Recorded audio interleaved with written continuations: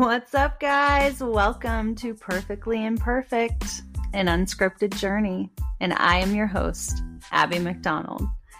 And if I could just take a moment to say thank you to you for stopping by and giving me a listen.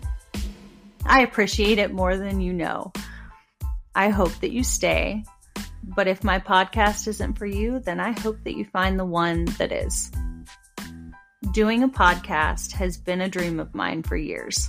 Unfortunately, I am human, and I have this brain that can talk me out of doing just about anything that gets me out of my comfort zone.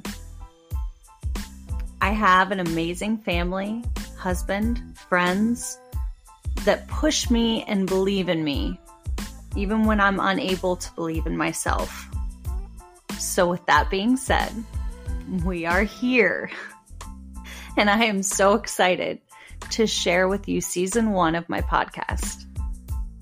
So many fun, exciting, emotional interviews are in store for you. And I'm going to do my absolute best to release a new episode every Tuesday. With this being my first episode, I want to give you a little background on myself and what you can expect from this podcast. I started sharing my story on different social media outlets, but this podcast was always the plan. I have a story that is not unique, but it is often not talked about due to stigma, not being educated on the subject, or just embarrassment. And I can assure you, I am not embarrassed of my story today. If anything, I am proud. So let me tell you a little bit about me. As I stated earlier, my name is Abby, and I'm 41 years old. I'm married to the man of my dreams, and we have 2 amazing little girls that continually keep me on my toes. February 24th, I will celebrate 10 years clean and sober. Now you may be asking yourself, how did you get here? And I would love to tell you. Growing up, I was the third of 4 girls. Loving parents, hardworking dad, upper middle class family. But from an early age, I remember feeling like I didn't belong. Not for anything my family did, just a feeling that I had. I remember feeling like my family would be better off without me. What a thought for a child to have. Then once I was in school, making friends was never an easy task for me. I would have girls pretend to be friends with me, and then a week later, they would tell me they couldn't eat with me anymore because we were no longer friends. Bullying was rough. And it got worse in middle school because it was based on my appearance. Physically, I developed much quicker than the girls my age. So it was definitely a source of constant bullying. Going into high school, I promised myself I would never go through that again. So whatever group I hung out with, I became what you were. Whatever you did, I did. I was certain this was the only way I would ever have friends. As I got a little older, my senior year, I became very close with 2 girls in high school, and they were probably the only ones that ever really got to know me for me and never made me feel bad about who I was. I will always treasure those friendships. After graduating, I started working and moved into my own apartment. I took a year off of college because I was sure this is what was needed. Me working full-time and getting myself together. In this time, though, my eyes were definitely opened up to the world of drugs. I can't say that I felt like it was a problem right away, but I do remember a switch flipping when I realized I felt invincible when I was on a substance or when I was drinking. It did become a problem quickly after a severe car crash that I was in. A drunk driver driving a semi-truck ran through a red light when it was raining, and I was on my way to work. I had a green light, and as I was going, I had no time to stop when the semi turned in front of me. My car lodged right underneath the semi, and it felt like forever before he stopped and realized I was there.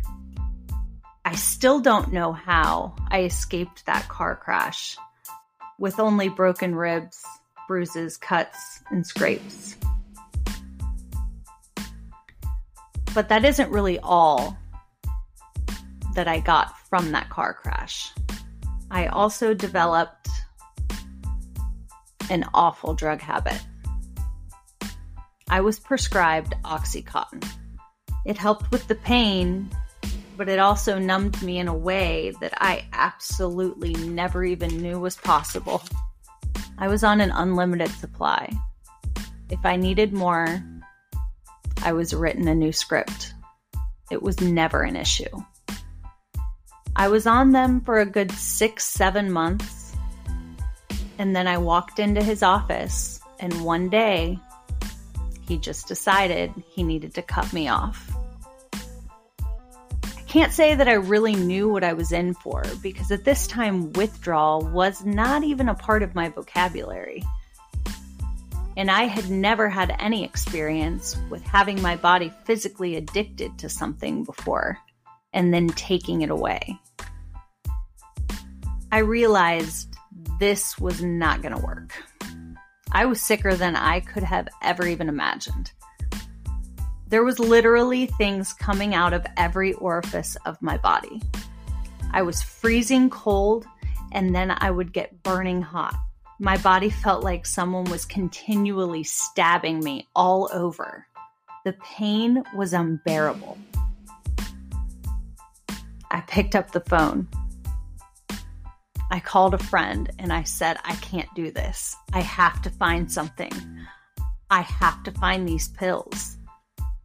I remember her calling back with what felt like hours, and it had only been probably 5 minutes. And she said, I found a source and I can get you some pills. I felt like I was invincible again. That was short-lived. I remember calling the source not too much longer, needing more. And he said, listen, I'm all out and I have no idea where to get more. I remember crying on the phone, me, a grown-ass woman, crying for one more pill. I couldn't believe what I had become. Then, in the middle of my crying, he says, well, I can get you heroin, but that's about it. Seriously, I can get heroin all day, every day, but I can't get anything else. I was so upset. Like, seriously? Heroin? Do you know who I am? Is what I'm thinking. I'd say 5 minutes later, I was on my way to pick some up. And within 3 days of that, I was shooting it. Something I absolutely said I would never do. And just like that, in a blink of an eye, absolutely everything changed. 2 days later, I sold everything out of my apartment. Couch, chairs, kitchen table, kitchen chairs, TVs, entertainment stand, all the utensils. If they wanted it, I sold it. I lost everything, including my job. I became that unreliable worker that nobody wanted to give any more chances to. I ran out of things to sell, besides myself. And at this point, I refused to even look at myself in the mirror because I had lost all respect for myself a very long time ago. So disrespecting my body, that was just par for the course.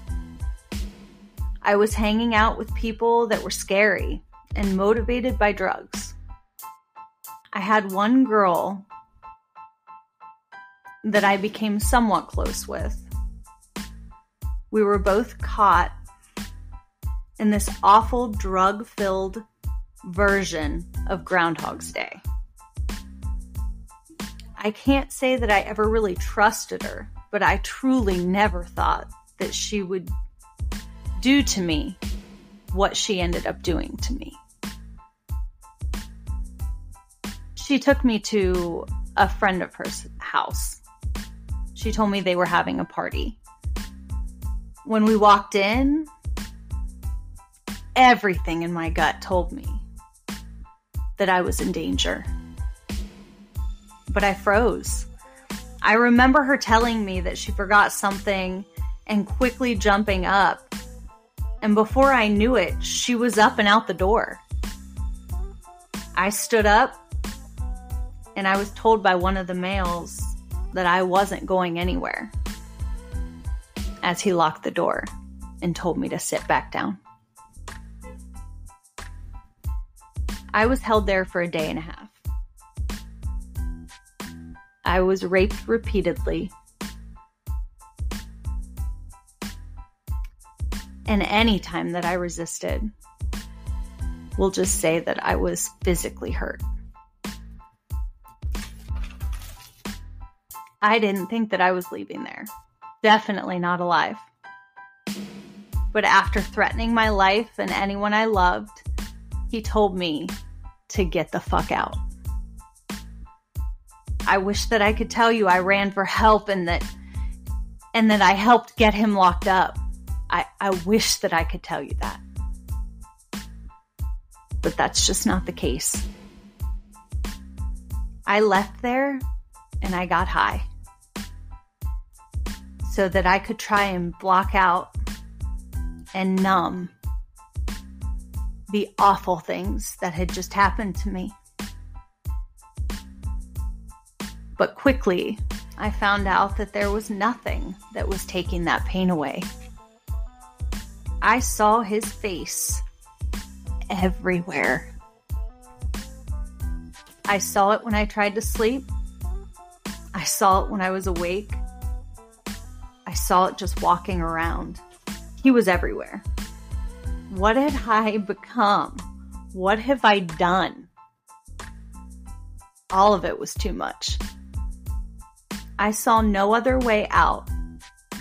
I had to take my own life. In my mind, it was the only choice. I made a plan. I had been staying at my grandma's after she passed away because my dad and uncle were trying to sell the house. They told me that I could stay there and fix it up for showings. I decided I would intentionally overdose. I picked a night. I knew that my family would not come by, and I followed through. And I was successful. And my higher power decided it was not my time to go. A friend of mine that couldn't get a hold of me happened to stop by my grandma's knowing that I was staying there for a short while. When he saw my car there, and I still wasn't answering, he went around and looked in the windows. He got in the screened-in porch and saw me through the sliding glass door, laying there lifeless on the living room floor. He got in through the unlocked side door that I had been using to take my dog out. When he got in, he immediately started CPR until the paramedics arrived. When the paramedics got there, I was shot with Narcan, flatlined, and shot with Narcan again. He saved my life. I was pissed when I came to, and I realized that my plan had failed. But he saved me. I left against medical advice, went back to my grandma's, and was trying to decide what to do, while still obviously having to get high. But again, my higher power was not done. My parents lived in Cincinnati at this point for my dad's job, and they would come in and visit me and my sisters occasionally. I don't even remember my parents being in town this particular weekend, but they came by, knowing that I had been staying at my grandma's, and brought me groceries. The thing is, if I was around people, I had this whole preparation that I had to do to prepare myself to be around others. I was badly scarred. I had track marks literally from my neck down to my toes. My hands were completely destroyed with track marks. And these were all things that I had to cover or put makeup on anytime I was around any family. So obviously I didn't have time to do any of these things. I got very defensive the minute that my parents walked in, and I'm sure that they were ready to turn around and leave as soon as they got there. But they sat down with me at the table, and we all began talking. And my mom looked down at my hand, because obviously for a split second I must have forgot. And I had my hands up on the table. And she said, "What happened to your hand?" And I had 5 different excuses rush through my body of what I could say this was. And I let all of them go. And I looked my mom in the face and I said, "This is from injecting heroin and I can't stop." And I can't remember if I had to repeat it again because I know that they both looked at me like, "What did you just say?" And it still makes me so emotional because I remember watching the life drain out of my mother and father. But in that moment, I had never felt so free. I knew that my secret was out. This thing that I had been trying to carry with me for so long, it was out. And they aren't going to leave me. They love me. They're going to help me. It was the first time, in so many years, that I had a glimmer, just a glimmer, because I didn't know what was going to happen from there, but I had a glimmer of hope. So my parents loaded me into their car and my dog and took us back to Cincinnati. I don't remember much of the car ride or anything, even once we got to my parents', but I remember my mom continually being on the phone, trying to find a treatment facility to get me into. She finally found one that could take me the next day. I remember it being the longest night of my life. We got there the next morning And I remember not thinking about how long I'm going to stay here. I just knew that I was in the place I needed to be in. They told me detox would be about 6 or 7 days, and then I could leave. Later finding out that my parents put on their credit card for me to stay the entire month. I don't really remember how I felt about that. I think that I just wanted to get through detox. I don't think I had any intention of staying until I found out that my parents did that. I knew that I had to do this, even if it was just for them. I had to at least try. Something happened to me in there.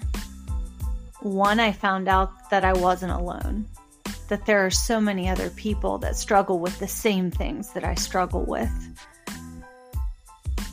and that there is help, and there's people that want to help. I ended up staying there a little over a month. I want to say like a month and 2 weeks, and then went directly from there into sober living and stayed in sober living for 9 months. Building relationships with the most amazing women that have just gone through some of the most difficult things you could ever imagine. And they're just trying to get it right. Isn't that all we're all trying to do, is to get it right? After sober living, me and 2 girls that I became really close with ended up getting a house together, just renting a house together. And we stayed in there for about a year. I had met a guy in treatment. We became really good friends and later started dating once we were out of treatment. And he is now my husband. So, a lot of times people do not understand why I would get with somebody that struggles and has the same demons and the same things that hold them back or held them back, why we would start a relationship. And all I can say is we very quickly knew that what we had was special, and neither one of us wanted to ruin it. And we knew that as long as his recovery stayed his and my recovery stayed mine, that we were going to make this work. And we have been married for 7 years now. We have 2 amazing little girls, 4 and 6. So yeah, I mean, so now I get to live this amazing life today. And I'm not going to say that it's always sunshine and rainbows, because it's not. I still deal with depression, anxiety, PTSD all the time. I still see that man's face in my nightmares. And it's still a constant battle. But I get to live a life that I never thought was possible. And all of the things that I'm doing to heal are the things that are going to help me in the future with the problems that I face today. And as long as I don't pick up and use, I can get through anything. I truly appreciate you guys being here with me today and listening to my story. I get to be an aunt today. I get to be a mom today. I get to be a wife, a daughter, a sister. These are all things that I've always wanted. I just believed that they weren't possible. I believed that the things that I had done in my past were too much for me to ever get through any of that.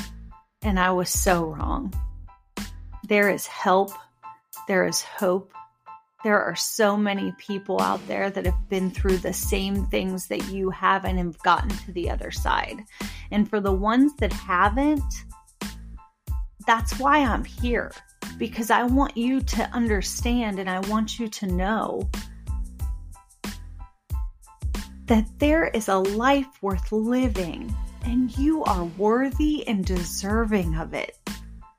You just got to put in the work and you have to open your mouth. You have to talk to somebody that you love, somebody that loves you, somebody that has your best interest at heart, and you need to get vulnerable. You have to. It is the only way that you can get help. You shouldn't have to white knuckle life. You shouldn't. It's what I was doing for so long. I don't remember a time that I wasn't. I just want you to understand that you're not alone. And if you're struggling, just know that I understand. And I know that it's hard. But I promise you, asking for help is so worth it. It truly is. And you deserve it. You so deserve it.